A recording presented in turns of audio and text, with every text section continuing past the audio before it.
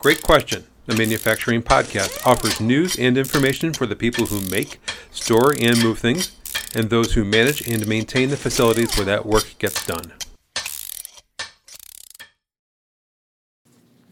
Hello, and welcome to a new installment of the Great Question podcast series, presented twice weekly by Endeavor Business Media's manufacturing group. I'm Robert Brooks, and I'm the editor and content director of Foundry Management and Technology and FoundryMag.com and for AmericanMachinist.com. We report on the manufacturing activities in the metal casting sector, meaning foundries and die casters, and the manufacturing technology sector, meaning machine shops and machining operations that operate as part of larger OEMs, meaning original equipment manufacturers. That coverage will be the basis of my contributions to the Great Question series. We're going to look at issues and developments shaping the work and planning by people involved with metal casting and manufacturing technology. Today, I'm making some effort to define these terms because they may elude the understanding of many manufacturing people listening to the Great Question series, and because those who are not familiar with foundries and machine shops ought to become familiar with them. These businesses are fundamental to the manufacturing supply chain. Whatever you manufacture, there are cast parts and machined parts involved in the composition of your finished product, or in the machinery and systems you use to produce those products, or in the handling and delivery of them to your customers. You need those parts, and you need the people and businesses that supply them. And I'm making this effort to define things because, as we hear so often, words matter.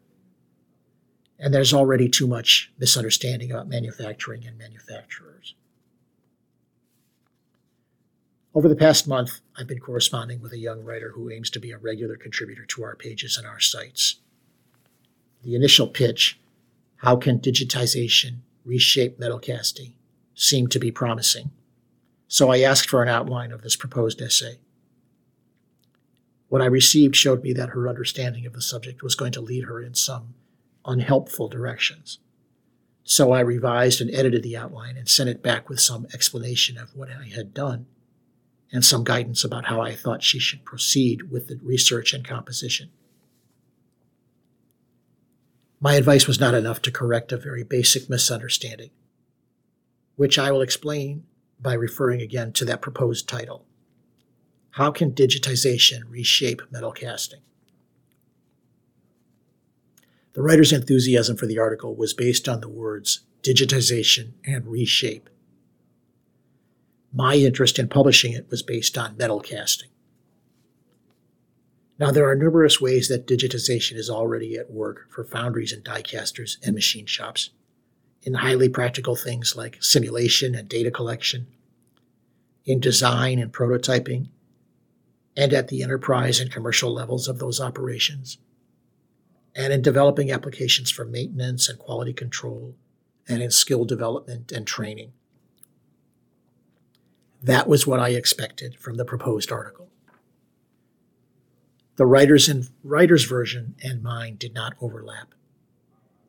And the reason for that is based on the general lack of understanding about what a metal casting is, what a foundry or die caster does, and how it does that, and why all of that is essential to understanding the manufacturing supply chain.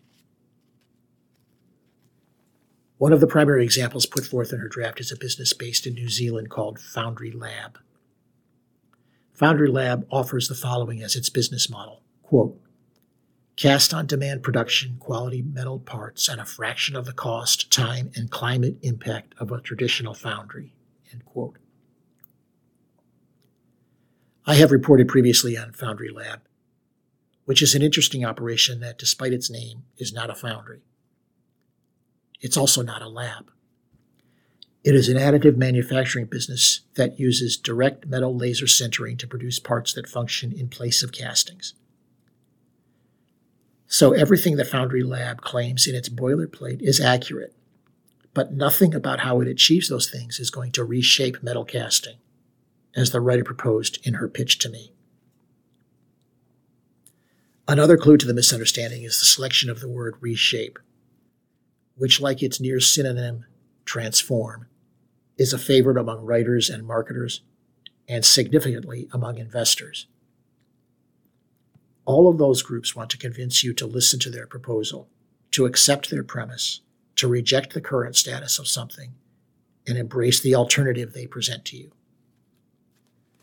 They want you to see the new possibilities they have identified for their brand. But here's a wrinkle in that possibility. To accept a proposal, to invest in an idea, customers and investors want a bit of confidence in the enterprise making the offer. Calling the business Foundry Lab does that. It paints a picture for you. It's got a legacy. You conclude that its staff and workers are craftsmen who embrace blue-collar ethics and principles. And it's rooted in tradition. It's been around for decades, and it'll be there when you call. That's what comes to my mind when I think of a foundry and the people who staff and work in them. And Foundry Lab is just the latest business to trade off that image. The examples of others that are doing so are innumerable. Manufacturers of silicon chips for semiconductors long ago branded their operations as foundries, unironically, it seems. Chip production bears no resemblance to making molds, melting metal, pouring and filtering metal, and so forth. But there is similarity in the evolution of the two product categories. The earliest microelectronic devices were manufactured by companies that both designed and produced silicon chips devoted to their particular application. Before long, economics allowed separation of manufacturing and design, and commodity-grade producers of the chips emerged, so that today we see what are called merchant foundries, producing chips for broad applications, and pure-play foundries that custom-produce chips for specific applications.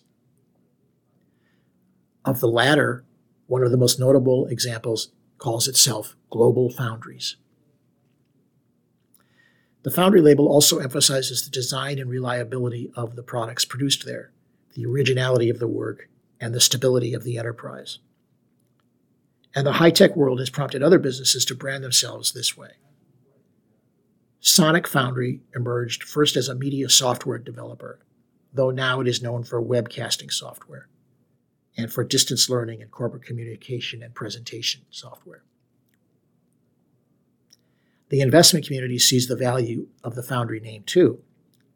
Foundry Partners LLC is a highly recognizable, quote, boutique asset management company that specializes in active management and delivering positive risk-adjusted returns for our clients, end quote. Do not suppose that big business is unique in this embrace of these good qualities. A famous religious institution arose from the bequests of one foundryman, the Foundry United Methodist Church in Washington, D.C. And the same tenor of stability is evident in the name of a 12-month recovery program with a Christian curriculum, quote, focused on lifelong thought, habit, and behavior change. That is the Foundry Ministries. Places that once may have been foundries but no longer are somehow want to project the notion that the legacy continues.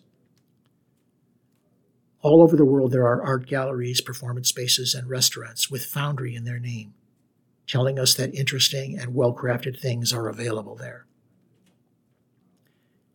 And the name is appealing even to people who don't want to work or create, but want to adopt the aesthetic.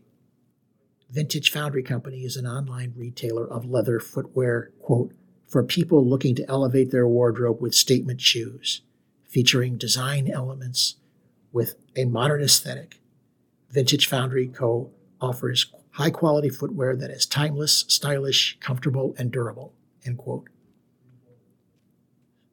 And the label brings a vicarious sense of integrity to a hotel in Asheville, North Carolina, a restored and seamless blend of industrial history, local culture, and warm hospitality, it says. It confers authenticity to the corn whiskey being produced by Iowa's Foundry Distilling Company. And I can point you to dozens of rehabilitated living and or working spaces in the U.S. and Canada that are branded as the Foundry Lofts. As an editorialist, I would say that all those non-foundries understand that consumers desire whatever qualities are suggested by the word foundry. But how or why that is would be a different subject. Integrity, creativity, reliability, and authenticity take time to be recognized, and those qualities must be maintained and reaffirmed. And that's the brand that manufacturers have earned for themselves, and that others aim to adopt, or at least to project to their customers. Those are the manufacturers we'll be learning from in these installments to the Great Question series. We'll emphasize their role in the manufacturing supply chain so that among our listeners we can promote an accurate and practical understanding about how they manufacture things, how they manage problems, how they adopt new capabilities, how they develop the techniques and skills that will make them more competitive and their customers more loyal. Thanks for listening to this monologue, which will not be typical. In the next installment, I'll speak to someone who understands the thinking and planning of people and businesses at this fundamental level of manufacturing, and who will diagnose what they're doing wrong and how they can do it better. Please be sure to subscribe to the Great Question podcast series, coming to you twice weekly from Endeavor Business Media's manufacturing.